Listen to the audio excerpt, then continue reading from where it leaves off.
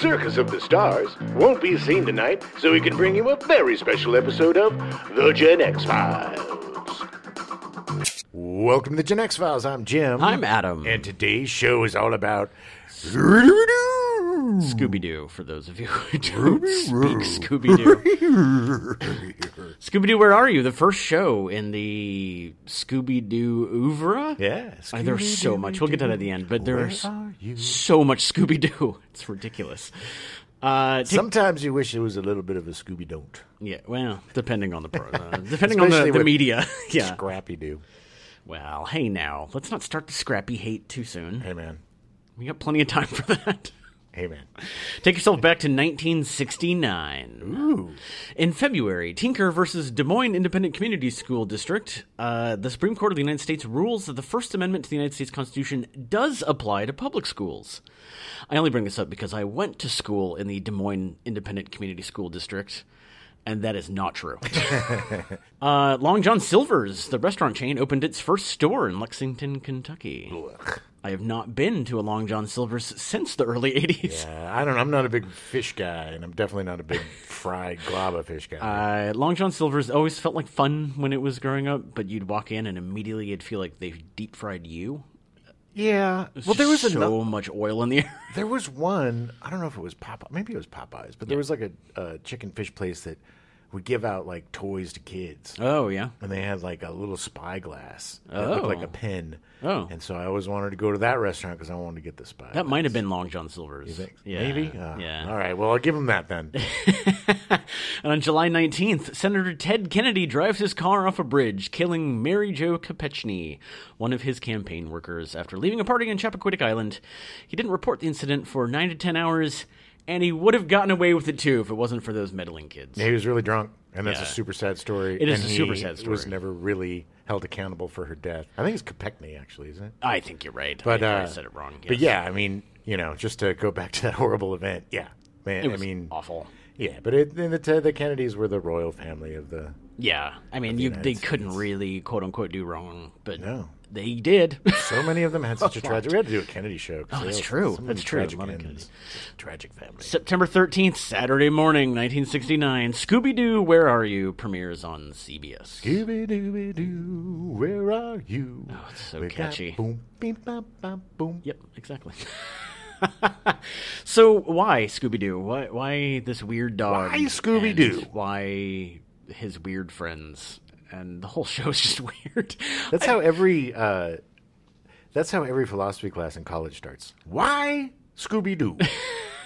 Well, they've never had a good answer. Yeah. In 1968, there were some parent-run organizations like the Action for Children's Television that were outraged, just outraged by the violence on Saturday morning cartoons. These groups are the genesis of the parent-teacher council. All of these pearl-clutching.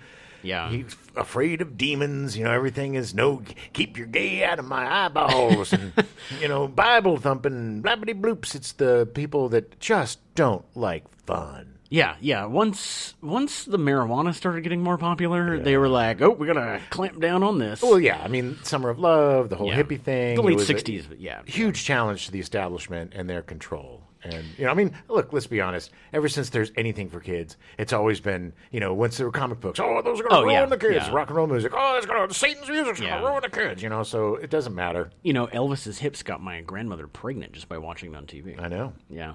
It's in every medical book. Nip that in the bud. Yep. So the thing is that I was curious about what violent Saturday morning cartoons were happening that they were so outraged by. And some of the shows were like Space Ghost and the Herculoids. Well, some of you may know Space Ghost as the Space Ghost Coast to Coast talk show. Well, but this is the Cartoon Network recycled a lot of old cartoons like C-Lab and Space Ghost and Birdman and repackaged them. That's the whole thing, is that they apparently were too violent for 1968, but they were fine 30 years later to be remade into completely different shows. Well, sure. They just used the characters as, starting off points. I've seen old Space Ghost cartoons. That really weren't that violent. Look, Plus, man. it was a cartoon. It was a cartoon. Matter. It doesn't matter. Have you read old comic books? Yeah. Yeah. Do they seem like they're going to turn the children into communists? I am now a full-on Satan. Satanist. You're a Satanist. Satanist. If you diss Satan. Yeah, so like the Herculoids and Birdman and the Galaxy Trio and all of these... Herculoids with Gleep and Gloop. Yeah, that was the space barbarian family Xandor, Terra, and Sundorno. And they had Zok, and they fought. The Herculoids were the laser dragon Zok. Yes. The space rhinoceros. Was that Tundra? Tundro. He would shoot like glowing rocks from his snoot. His horn. Pew, pew, pew. The rock ape Igu. And the shape-shifting Gloop and his son Gleep. Bleep, bloop, bloop, Which bleep. I am absolutely convinced is the reason that every time you can't come up with a word, you add BL or GL to anything. Bleepity bloopity. But it was a lot of space stuff, too, so it was cool, which makes sense because the whole space race was happening then. So anyway, virtually all of them were canceled by 1969 due to these parent groups. So no fun to be had. No, and the parent groups had a lot more sway back then. Yeah, oh yeah. Because they didn't really realize that the kids got allowance and did their own thing. Because Right. kids were very, they obeyed their parents back then, allegedly. Some of them did, sure. Some. So Fred Silverman, the daytime programmer at CBS, he needed a show that would please these groups. So he created the Archie Show, which was based off the Bob Montana Archie comic books. Yeah. They were a teenage rock group, the Archies, that were featured. They featured music every episode. It was very wholesome. Jughead had a little crown on. Yeah, he did. There's Betty and Veronica. Betty and Veronica. Yeah. And Bleep, Blorp, and Gloobity Gloop. Yeah. Nope, they were canceled. The Sugar Sugar, well, one of their songs they did on the Archies was actually a Billboard #1 hit of 1969. Yeah, like 8,000 children got diabetes from listening to that song because it was so saccharine. I'm pretty sure that this is the reason we all have diabetes now. Sugar, bop, bop, beep, bop, bop, bop. Oh, honey, honey. So, due to the success of the Archie Show, Fred Silverman contacted producers William Hanna and Joseph Barbera about creating another show based on a teenage rock group. So these guys had a lot of success with the Flintstones, which was before The Simpsons, it was the first primetime cartoon. It was like early 60s, mid 60s, yeah. And they did the Jetsons, which was another big hit. Huge hit, yeah. And then, so he was the guy to go to. Yeah, they were, Hanna-Barbera had definitely made their name. Yeah, good track record, yeah. So Fred Silverman wanted this to be a teenage rock group featuring teens who solved mysteries between gigs, because being a rock band is not enough. You need to do other things, apparently. Well, yeah, man. Look, you only play at night. You got to do something with your days. You sleep. Yeah? No, none of these guys. No.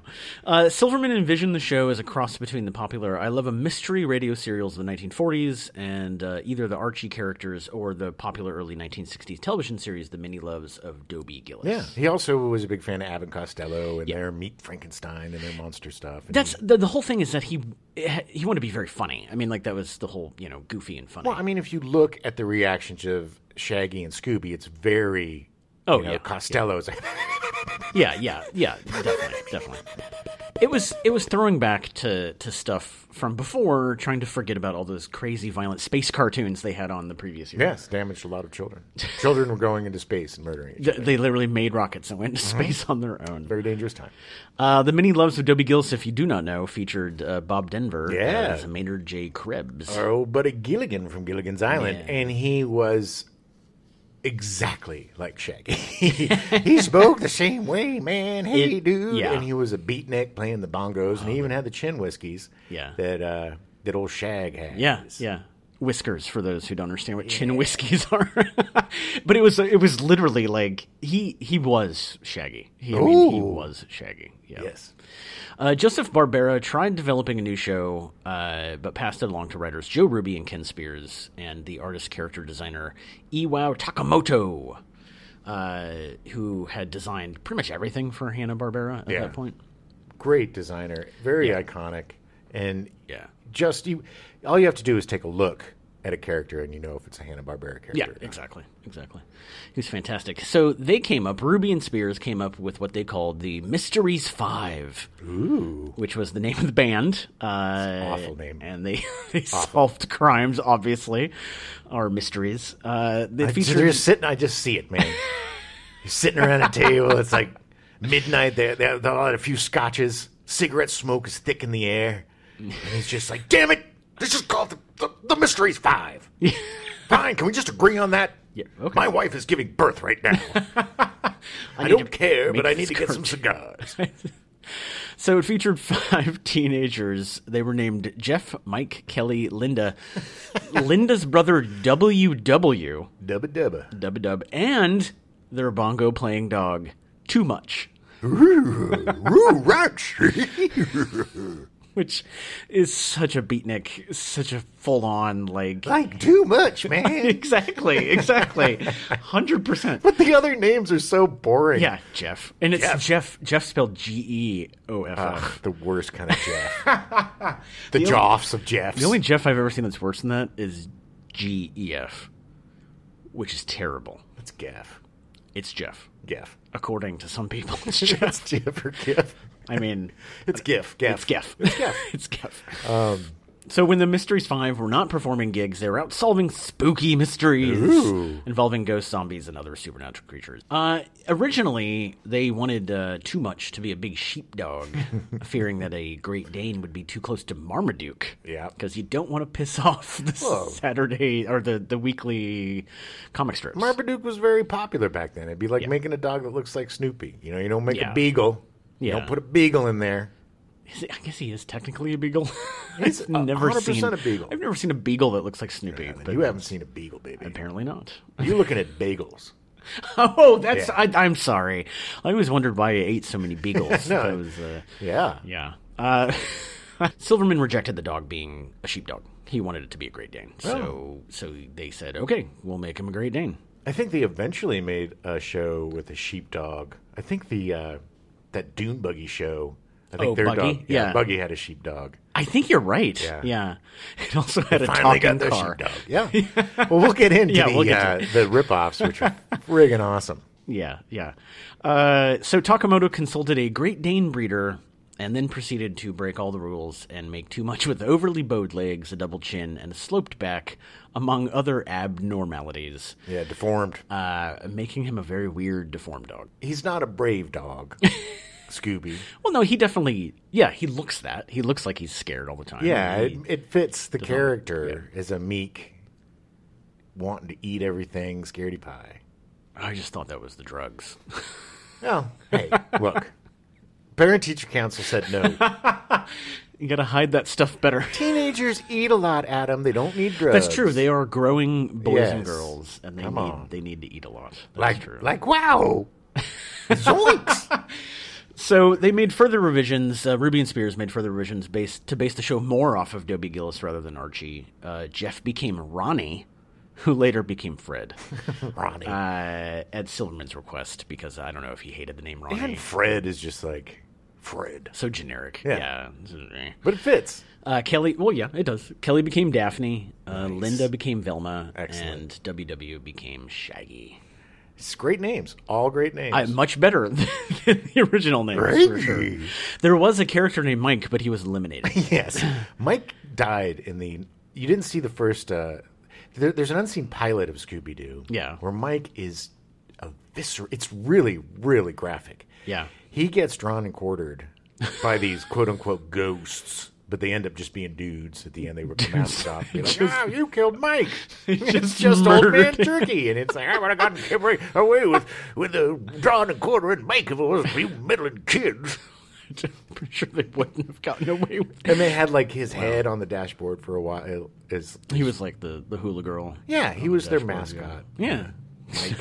not too much. Yeah. The Great Dane, it was Mike's head. Hey, Mike. So Fred Silverman really liked the new pitch, but he changed the title. He came up with a new title to Who's Scared? And then there's two S's. Yeah, that's why I tried to get that across, but it was... Which is also a stupid title, but it's very descriptive. Yeah. Yeah.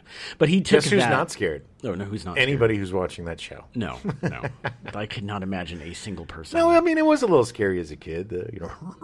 Well, when Fred Silverman brought that to his bosses, since he was just the daytime programmer, they thought it was too scary for kids. Ooh. And so they said Man, it's weird. We think about kids being coddled today, but damn, man, they were really trying to protect the weird virgin ears from creepy anything. cartoon. Yeah. Like it's not even. It's just goofy. It's not even. Wow.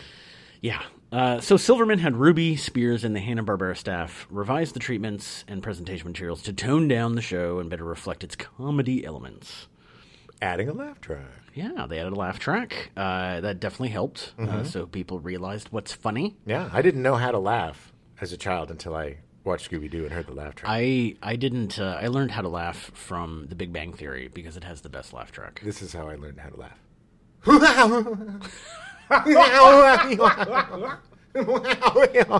Yeah, it's odd. It is odd, but it works. I mean, they did eventually. They did take the laugh track out during it's unsettling reruns in the 80s. Yeah, it doesn't work. No, it just doesn't. No, especially when you grow up on it. It just also adds to the vibe and the wackiness and the silliness of the show. Yeah, exactly. It's very I'm not a big fan of laugh tracks, but it works on that. Yeah, you have to. Yeah. So they also dropped the rock band element, and more attention was focused upon Shaggy and Too Much. Now I gotta ask you, because I was thinking about this.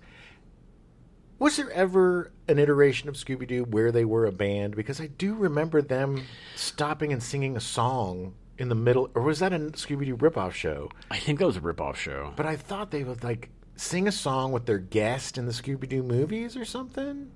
My guess is that if like Davy Jones maybe, or I mean, it's very possible. Sonny and Cher, Mama Cass. What an odd choice for a Scooby-Doo. Such a great episode. But this is the Scooby-Doo movies. We're getting ahead of ourselves. Yeah.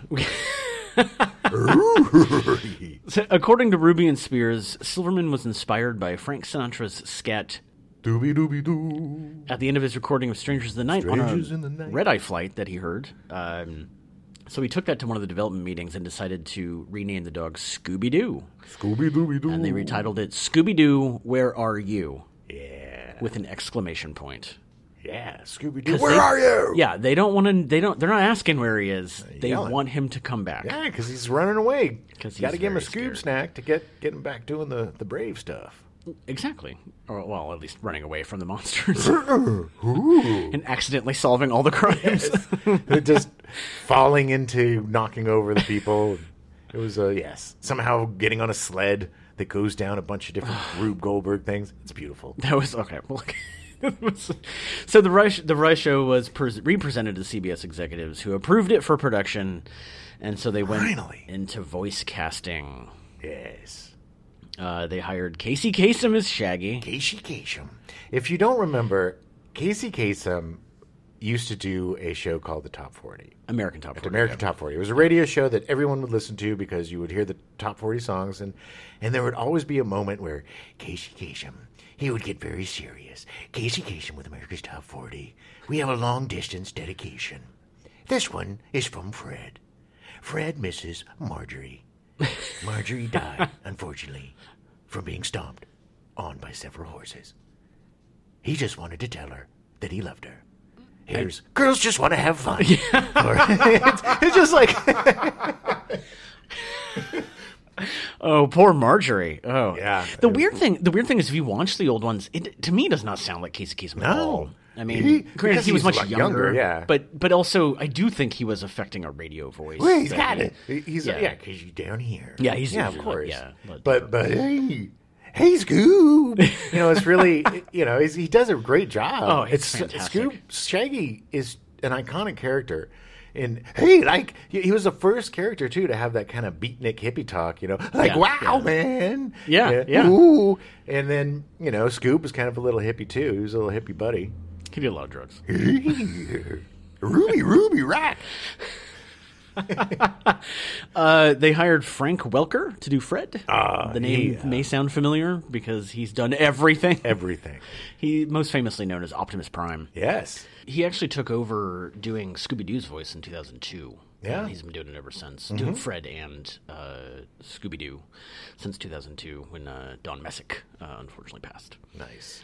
Which Don Messick... Mauled to death by dogs. Yeah, surprisingly. Really ironic, yeah. Considering that he made a living playing dogs. Chihuahuas. It was weird. It was a lot of them. It was... Look it up. Scooby's speech was patterned closely after Astro from the Jetsons. Astro? Yeah, which Don Messick did as well. Yeah, they were never in the same room together, by the way, Astro and Scooby-Doo. A lot of people think that they were the same dog. Yeah. But one was brown and one was gray. And one was in the future. Yeah, it's called acting, Adam. So actress Nicole Jaff played Velma, and Indira Stefaniana played Daphne. Jaff or Jaffe? Jaff is how I read it. Okay. But neither, they only played it for these 2 seasons, and then they both got replaced for future shows. Really? Yeah. What'd they do? Both of them retired. Oh. Yeah. Yeah, for whatever reason. One of them got pregnant and said, okay, I'm going to go be a mom, and took off. Yeah, which, whatever. Well, that's... whatever. Okay. Not worth it. So, this was in the 60s, early 70s, man. Yeah. So from there, the Scooby-Doo routine was born, which was the cookie cutter for all of the Scooby-Doo episodes. Hey, gang, why don't we stop up here for a minute and get some gas? Well, there's a kind of... I can't do any of the voices. Really, it looks spooky. It's like a big haunted house, but let's stop here anyway. Like, oh, I don't want to do it, man. Jinkies. They would find a monster. Usually Scooby and Shaggy would find a monster, and then they'd get chased by it, and not knowing what it was. Velma would find clues, and was obviously the smartest one. Yeah. And I loved Velma. I had such a crush on her. Daphne, oh yeah. I mean, Daphne was fine, but Velma was smart, and she seemed to... It's just Daphne just constantly got into it. Just was constantly the woman in distress. Yeah, the damsel in distress. Which is sad. She's not as much anymore in the newer stuff. They gave her a little more to do than just getting caught. Right. But that was kind of her part in the early series. Well, that's kind of how things worked back then. There was a damsel in distress and was saved by the hero. But what was different about this is it wasn't always Fred just being, because Fred was the prototypical hero with his steel jaw and his orange red ascot, which I loved. I think they stole the costume out of Speed Racer's locker. It's so bright colors, but it's great. I mean, all the colors work really well together. Oh, the orange turtleneck and the green T-shirt for Shaggy, and the purples for Daphne. And it's great design. Yeah, absolutely great design. Really eye catching. But it was great to have a young lady be the brains of the operation and basically figure everything out. She was the one that'd be like, okay, this is what happened. She would explain the whole situation to everybody. Do the recap. Yeah, she would explain to us, the audience. So in case you didn't catch the obvious what happened here it is. Which makes sense. And now granted, I mean, I'm not 7 watching this, so maybe you need that. Right. I mean, you have the mentality of a 7-year-old. I never did, but... So Fred would usually build some kind of trap that would catch the monster. He'd try to be the hero, and it usually sometimes would work, sometimes wouldn't. It would almost always not work, and it would be some sort of mistake or some sort of Scooby and Shaggy wacky wackadoo, causing something to fall in and knock the air out of the goose to the goblin or the shark monster or whatever it was. And then they would be like, let's see who it is. And then the monster would always be... an old white man. A mean old man, yeah. I would have gotten away with it too if it weren't for your meddling kids.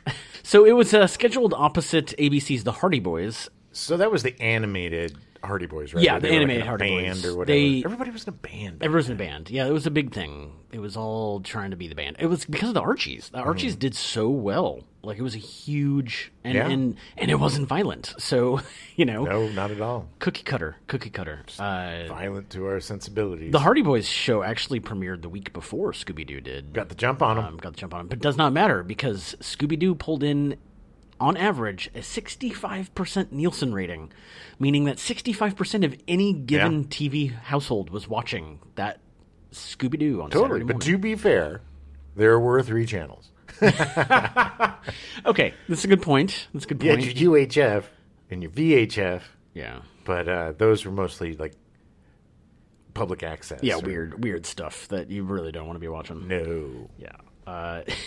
So after the initial 16 episodes, it was renewed for a second season for 9 episodes. Weird.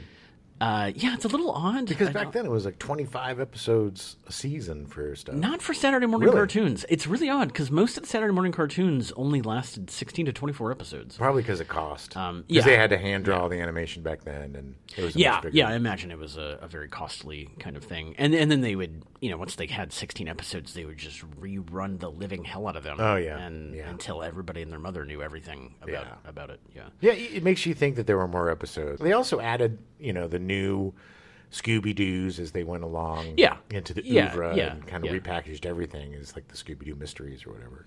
So that was after, exactly. And that was the other thing too. Yeah, they'd repackage constantly. Like that was a huge thing. So they would intermix the older and the newer and all that.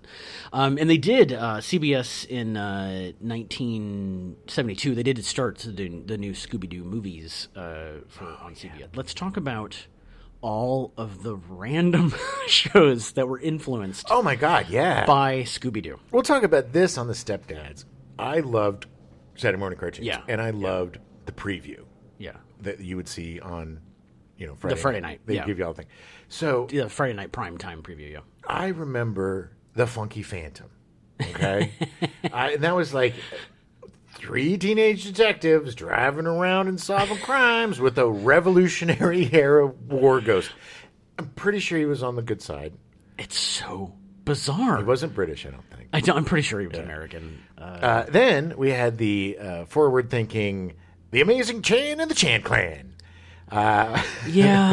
Charlie Chan. I remember this show. You had Charlie Chan and his number one son, and I think they had a cat. Or something? Yeah. Did they have a cat? Yeah, there was a cat, yeah. I think that's how the cat acted.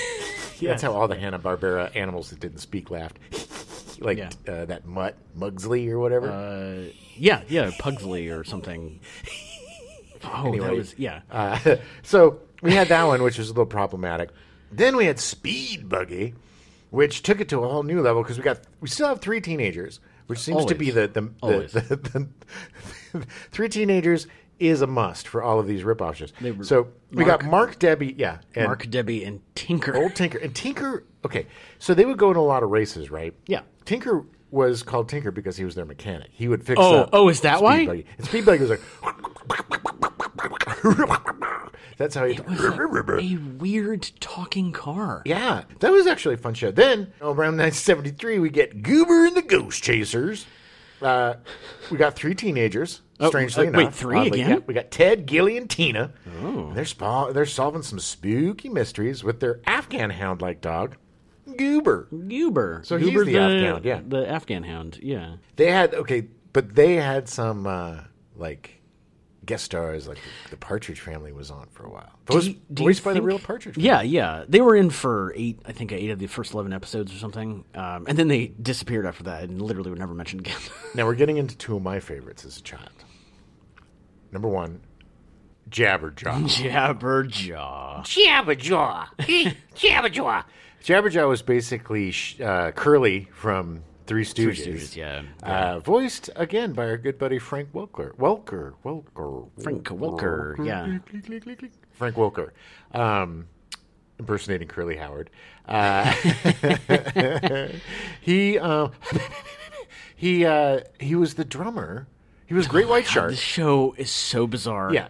Okay, we had 3 teenagers again, of course, because you can't do it without 3 teenagers. So we had Great White Shark, Jabberjaw, 15 foot tall. Yeah. Kind of small for a great white, a fully grown great white. But this is the future. I mean... It's 2070... What? 2079. 2076. 2076. The tricentennial of the country. So he was the drummer for this band called the Neptunes in 2076. Yeah. And Biff, Shelley, Bubbles, and Clamhead. And they all live in an underwater civilization.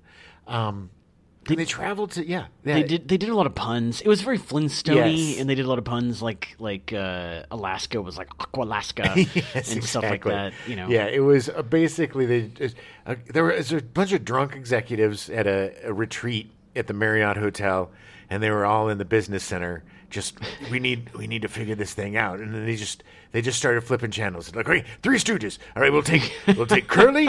Flintstones. We'll take all the puns because should it be prehistoric? No, it's in the future. And should it be underwater? Underwater. We get a lot of puns. Well, it has to be underwater because at that point, climate change has gone so bad that there's no civilizations above ground anymore. Yeah, I don't know if the explanation was the eco route. It was a really sad, depressing show. It was great, though. It was really fun. I remember Jabberjaw. They would solve mysteries, and every single episode ended with a musical chase sequence. Of course. With Jabberjaw and the gang would run from the villains, doing zany cartoon stuff, and then while a song by the Neptunes would play in the background. So that's what I was thinking of with was there a song in it? Yeah. It was definitely Jabberjaw. Them. It was them. Yeah, Jabberjaw was voted the third most liked drummer, right behind the one-armed guy from Def Leppard. Yes, well, say what you want about Jabberjaw. He really he was very serious about his music. And then we have Captain Caveman and the Teen Angels, which is basically a parody of Charlie's Angels with Captain Caveman, who, spoiler, caveman. I guess they dug him up. Sure the title gives that away. We got three angels, Brenda, Dee Dee, and Taffy, who work with Captain Caveman, or Cavey for short. Cavey, yeah. Cavey. He's a superhero. He has a cape and everything, by the way, and a club. Like, he's got this big club that does all sorts of stuff. He was very strong. He was very, very strong. So we had that. And then there was also Hong Kong Phooey, which was with Scatman Crothers, is Hong Kong Phooey, who was a janitor in a police station. Yeah. And he would jump into a file cabinet, always getting caught up in it, to change into his gi and his... to do his kung fu. To do his kung fu. He had a little black mask on, and he worked with some cops to solve crimes. He had like a car that turned into a boat and a plane and stuff. So weird. Oh, it was so great. It was so great. That one was my favorite. Hong Kong Phooey. I feel like Hong Kong Phooey. It was great. Yeah. I personally like Captain Caveman of all of them, just because of the theme song. Great too. Yeah, it was great. But I feel like Hanna-Barbera. I feel like they. In 1970, they said, "Hey, we got a good thing going with the Scooby Doo. Let's all just write down anything and throw it into a bowl." And what else can we dooby-doo with Scooby Doo? It was like playing Mad Libs with like plots, exactly, and setups. We have a shark. Okay, we have to always start with three teenagers. Okay, can we all agree on that? We all agree on the three teenage kids. Yeah, the three teenage model. But they also did some really fun stuff. They created their own universe by creating like Wacky Racers and the Laugh Olympics, and you would get all your Hanna-Barbera favorites competing. Because back then there was a big thing about celebrity competitions. There was Battle of the Network Stars. Yes, Battle of the Network Stars. Where you would have Hal Linden going up against Alan Arkin in a race over balloons or something. I mean, it was bizarre. They would have Circus of the Stars. Yeah. Where you would have... Stars of Chips doing the trapeze. It was super weird, and they would make the celebrities do things that they obviously could not do, like let's go do a high dive, and it's like what? But it was so magical. You would have those, and you would have your specials, and these are all primetime shows. Yeah, of course, 100%. These were just. It was just dope for kids. Anything that was just goofy. They did such a good job of let's get back to Hanna-Barbera. They just did a really good job of utilizing all their characters in a very effective way. Like Wacky Racers was like a series about it's a mad world. Basically these racers racing across the country to try to get to some prize money or something, sabotaging each other. Right. It was just awesome. And then the Laugh Olympics, they're it's the Olympics for all these guys. Doing sports. Yeah. Just doing some sports. So Scooby-Doo had a very large influence for a long time until the 80s. And then Saturday morning cartoons got violent again. Well, what happened is in the 70s there was so much innovation because there were a lot of drugs. A lot of weed. you had guys like Sid and Marty Krofft that were making Zygmunt and the Z Monster and H.R. Puff and stuff, and all these really awesome, trippy live actions. And you had Hanna-Barbera making all these wacky, shark solving crimes, rock and roll shows. But then in the 80s, they realized that they could sell toys with cartoons, and everything just became a commercial. So there would be He-Man, or there would be, and He-Man, not against these shows, they were fun shows, but there was He-Man, there was G.I. Joe, there was all these things that were just half-hour commercials for toys, and then they would have, then they literally had to stop showing commercials for the toy of the thing, because it was just so, they're like, look, we're inundating these children, they're going to go insane, I need the battle playset, I need the battle playset, Yeah. I was like that. But yeah, I mean, the commercialism of the 80s, there was also, but there was a backlash to the end of the 80s where we got some really good stuff, like the Ed Grimley Show and The Tick, and stuff kind that of was an independent renaissance. Exactly, stuff that wasn't trying to sell anything except fun. So in 1972, after the cancellation, or I wouldn't say cancellation, but kind of the ending of the original Scooby-Doo, they did the new Scooby-Doo movies. Oh, these are my favorites. This also aired on CBS. It ran for 24 episodes over 2 seasons. It was an hour-long incarnation of the show, and the only hour-long incarnation of the show. It's so great. And it ran on CBS as well. Fred Silverman really loves Scooby-Doo. Hey, man, I'm with it. Proved by the fact that after he became the president of ABC, he brought Scooby-Doo to ABC in the late 70s. Yeah. Where it stayed. I think it's technically still owned by ABC. Maybe. Kind of. Like, it's not, anyway. So the new Scooby-Doo movies had a rotating special guest star slot. Ah, so cool. They were still solving crimes. It was still the same setup of a monster trying to do something bad. But they would show up in, like, Mayberry, and there would be Barney Fife, or they would show up at Mama Cass's candy factory for some strange reason. She wasn't a singer, but she had a candy factory. I really gotta wonder if... That's one of my favorites, by the way. She was awesome in that. She was hilarious. They literally had to put another character in there to be as fat as she was. Yeah, and I feel bad. I feel bad because I feel like she wasn't really a big person. I mean, she was a big person. Woman. It's fine. Look, she was not. It wasn't a thing. Look, she was not concerned about that. It wasn't her. That's true. She didn't care. She was a great. But she literally owned a candy factory. Yes, in the Scooby-Doo thing, which was. Hey, look.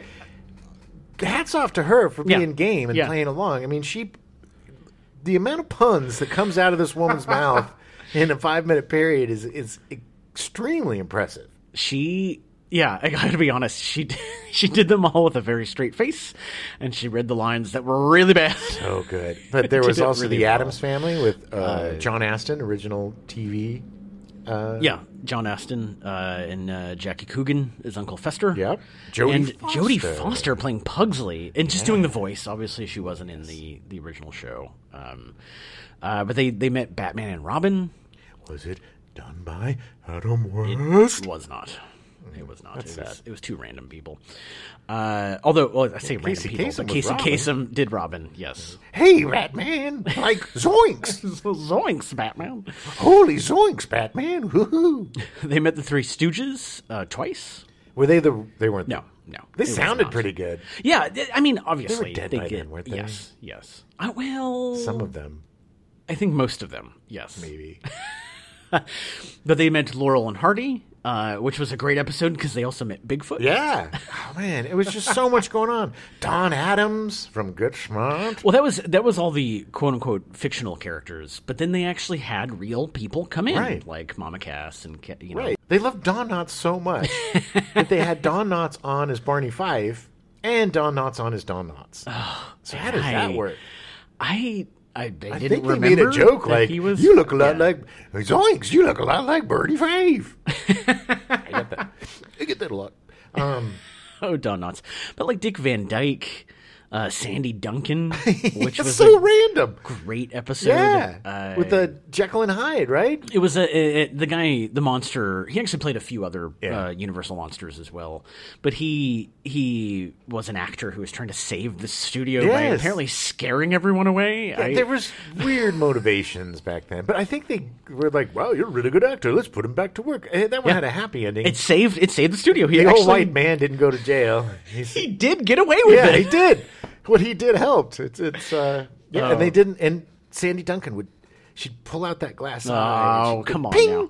And knock the guy's mask right off, and then it went right back into her eye. It was amazing what she could do with that. He thought that Daphne was Sandy Duncan. And that was so he kidnapped Daphne, which makes no sense. I think he had Alzheimer's. They didn't really know what that was back then, but I think he was. This was also the episode with the luge toboggan thing, which was so bizarre. They were going down chasing the monster, and all of them are jumped onto this toboggan, and he's going left, and they're starting to go right. So their solution is to all jump on the back and hang off the back. We had to slow it down, Adam. They were being brakes, but they needed to turn and rudders. They were needed being to turn. A rudder, man. Did it work? Yes. No. Eventually, no, it did not. Well, it just didn't make sense. Some of the other wonderful guests, we had Sonny and Cher. Oh, that was fantastic. Playing themselves. Were great. The Secret of Shark Island. And he has a bunch of dudes in shark suits running around. It was pre-Jabberjaw. It was. And they were in scuba suits. Yeah. It was like, when when Velma finally unmasked them, she was like, and they have scuba suits. And their fins made it easier for them to swim. No, really? Is that how they work? And their tanks fit in their fins. The best part about that episode is that when the guy gets caught, it's literally the undercover guy. He just goes, "All right, guys, you can get out of the suits now." And the guys just take off the suits, and it's like, "Oh, it's just dudes in shark suits." It's okay. Like, well, I didn't get caught, jerk. Maybe we want to run away. Yeah. We had the best Tim Conway. Oh, Tim Conway's so good. Oh my goodness, from Carol Burnett. We had Phyllis Diller. Her episode was fantastic. Well, she's a hilarious comedian. Although her head was literally half the size of Scooby-Doo's body. You know what? Take a look at a picture, baby. Very true to life. I will say some of the animations of the actors, the real life people, was a little suspect. Well, I mean, they exaggerated them for effect. You know, Don Knotts. Oh my god, his poor face. Who was as himself, and guess who's not KNOTT coming to dinner. And then as Barney Fife in Spooky Fog of Juneberry instead of Mayberry. Yeah. It's June now. Yeah, it's Juneberry. It was just the animation was fine and enough to the where obviously people watching would know who these people are. Sure. Davy Jones from the Monks. Davy Jones is good. And then my absolute very, very, very favorite, best guy in the world, one of the best improvisers ever to do the improvising, Mr. Jonathan Winters, who played himself and Maude Frickert in the Frickert Fracas. I can literally, every time I hear it, I can hear him saying it. Maude Frickert in the Frickert Fracas. Oh my god, that one was so funny. And these are the shows that got. I was a little too young for the first run. I was way too young for the first run of Scooby-Doo, but the Scooby-Doo movies are this is what got my love for. Yeah, exactly. Yeah, because this is also something where because they were hour long, they would break them up and remix them and repackage them and stuff like that. But they've actually, interestingly enough, they've tried to release everything together on like home video, but for the longest time they couldn't get permission from some of the estates of the actors to do it, which is really odd. 23 of the episodes have been released officially, but the Addams Family episode has never been officially released. Well, that's probably rights for those characters. Yeah. Because it's a different, I mean, it's probably different.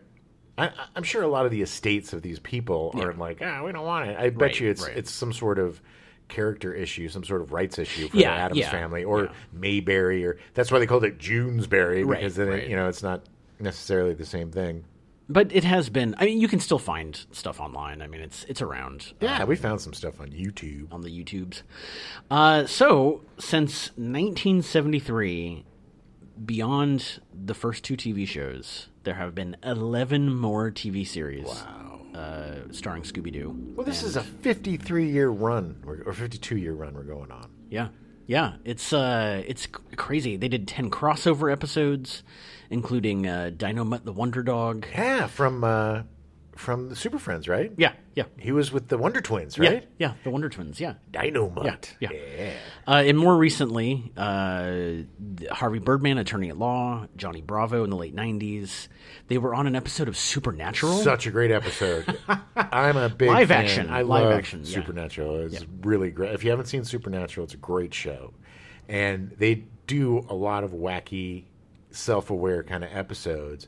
And the joy that these guys had being in a Scooby-Doo episode was just, it's so great. Watch it. Even if you haven't watched the show, it's worth watching this episode because it's done so well. Supernatural is high on my list. It's just that it's 18 seasons long. Yeah, it's a commitment. It's a lot. And they were also on Teen Titans Go. Teen Titans Go! Yeah.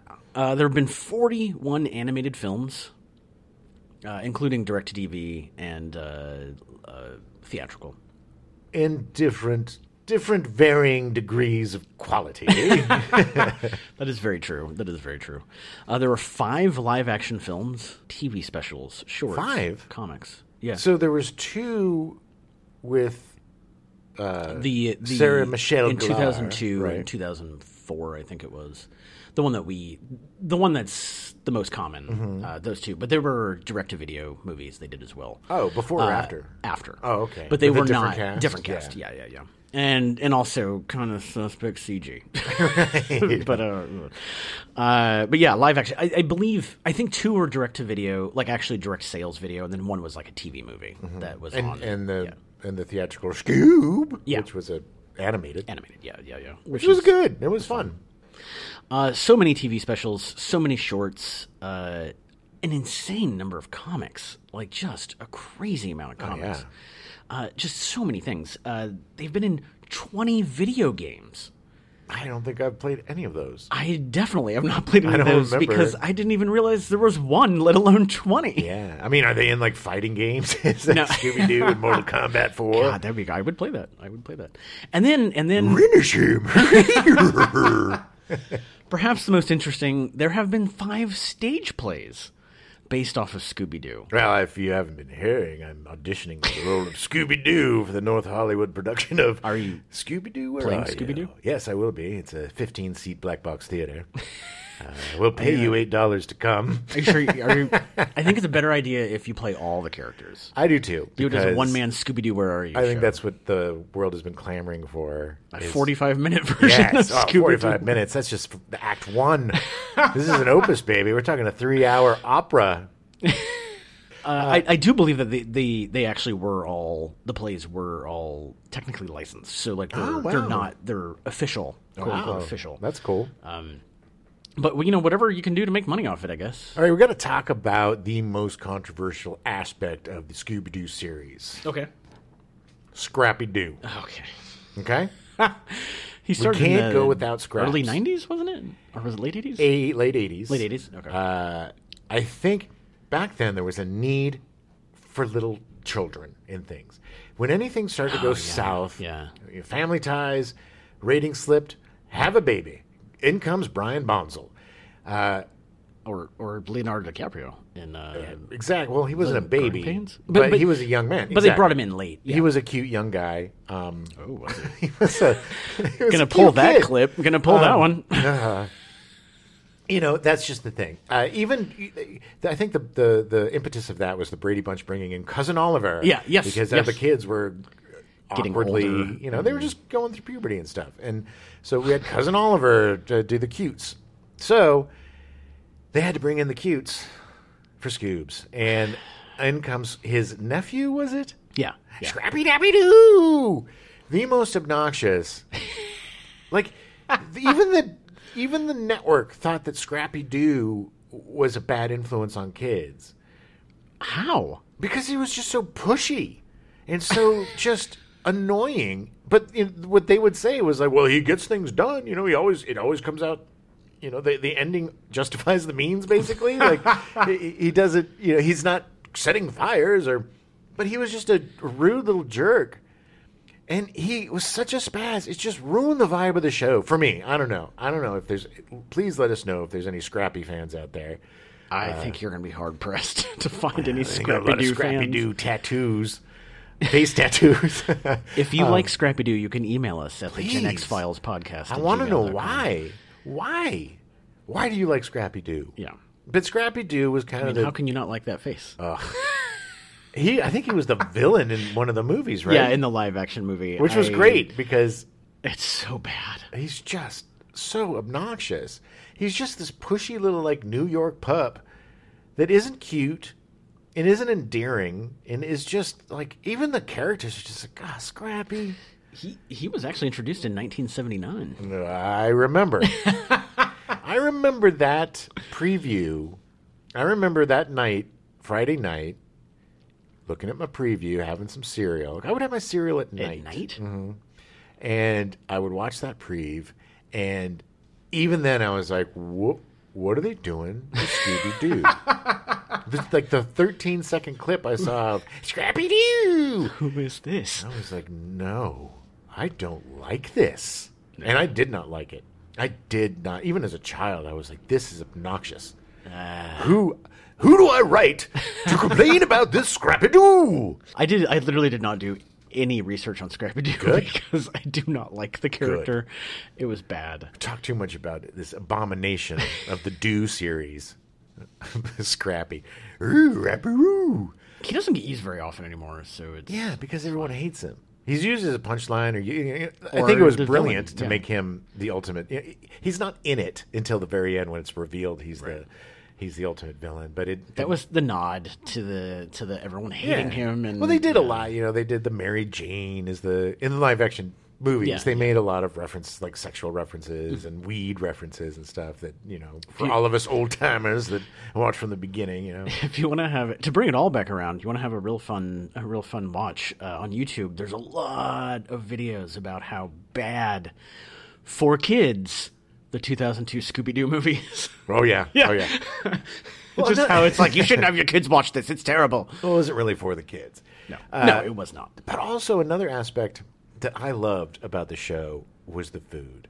Okay, they get to a haunted house where nobody's been for 100 years. And somehow the kitchen is stocked with turkeys and bread and ham and ice cream and sardines and cheese and Limburger cheese, and then makes it in this giant Dagwood sandwich. And let's give credit where credit's due. Scooby didn't start with these giant, 14 decorative sandwiches. That started with Dagwood from the Blondie comic strip. Yeah, comic strip. Hence the Dagwood sandwich name, which is a giant sandwich. But man, I loved those sandwiches and the food that they would eat because it was just like zoinks. And they would make these gross concoctions like ice creams, pickles on them, and ice cream on hot fudge, ham and cheese sandwich. And they didn't smoke any pot, not at all. And then the Scooby snacks. What was in them Scoob snacks? More weed. That was because wasn't that it must have been edibles. I don't know, because that's how it'd be like, Scooby, we need you to go into this hole a million miles down and scare out these ghosts. Would you do it for a Scooby snack? Would you do it for 2 Scooby snacks? Okay. It was just like, and then they would do the most dangerous thing in the world, all for their bellies. That's what I loved about them. They weren't doing it for the people. They weren't doing it to save anybody. They were doing it for the Scoob snacks. That's what we do it for. For the Gen X snacks. The Gen X snacks. I'm going to go eat Those some. are edibles, actually. Eat some right after we're done here. One more thing before we wrap it up. There is a new Scooby-Doo. Is it the new Scooby-Doo movies? Yes. There is a new Scooby-Doo show called Scooby-Doo and Guess Who? Scooby-Doo and Guess Who. It's based off the same premise as the new Scooby-Doo movies. Yes. And it is, I've seen a few episodes. It's really fun.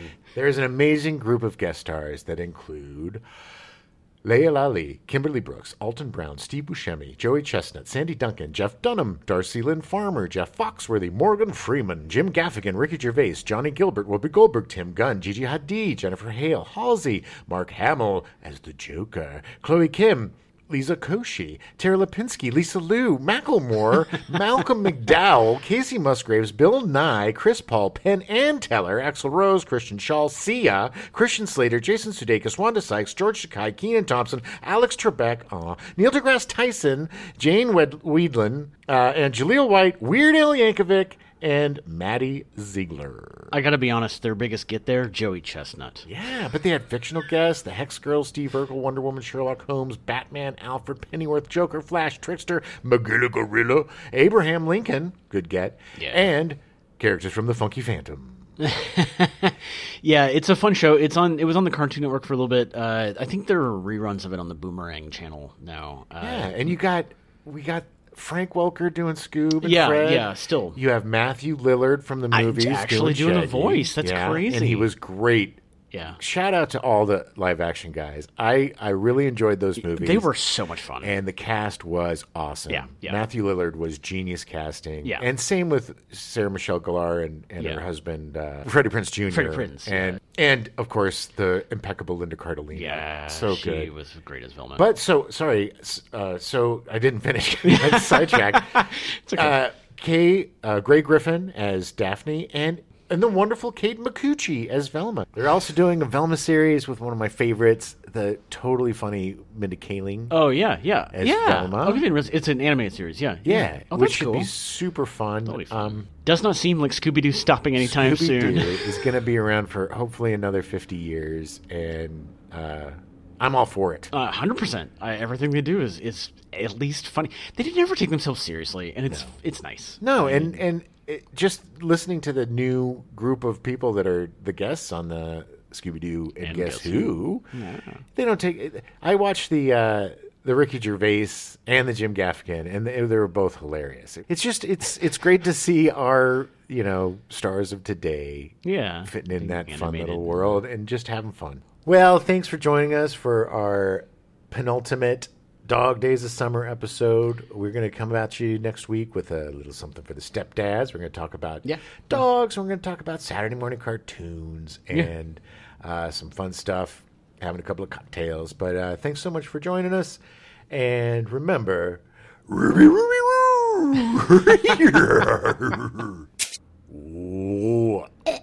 Wow. Great start. We now return you to your regularly scheduled programming, Freaky and the Bean, already in progress.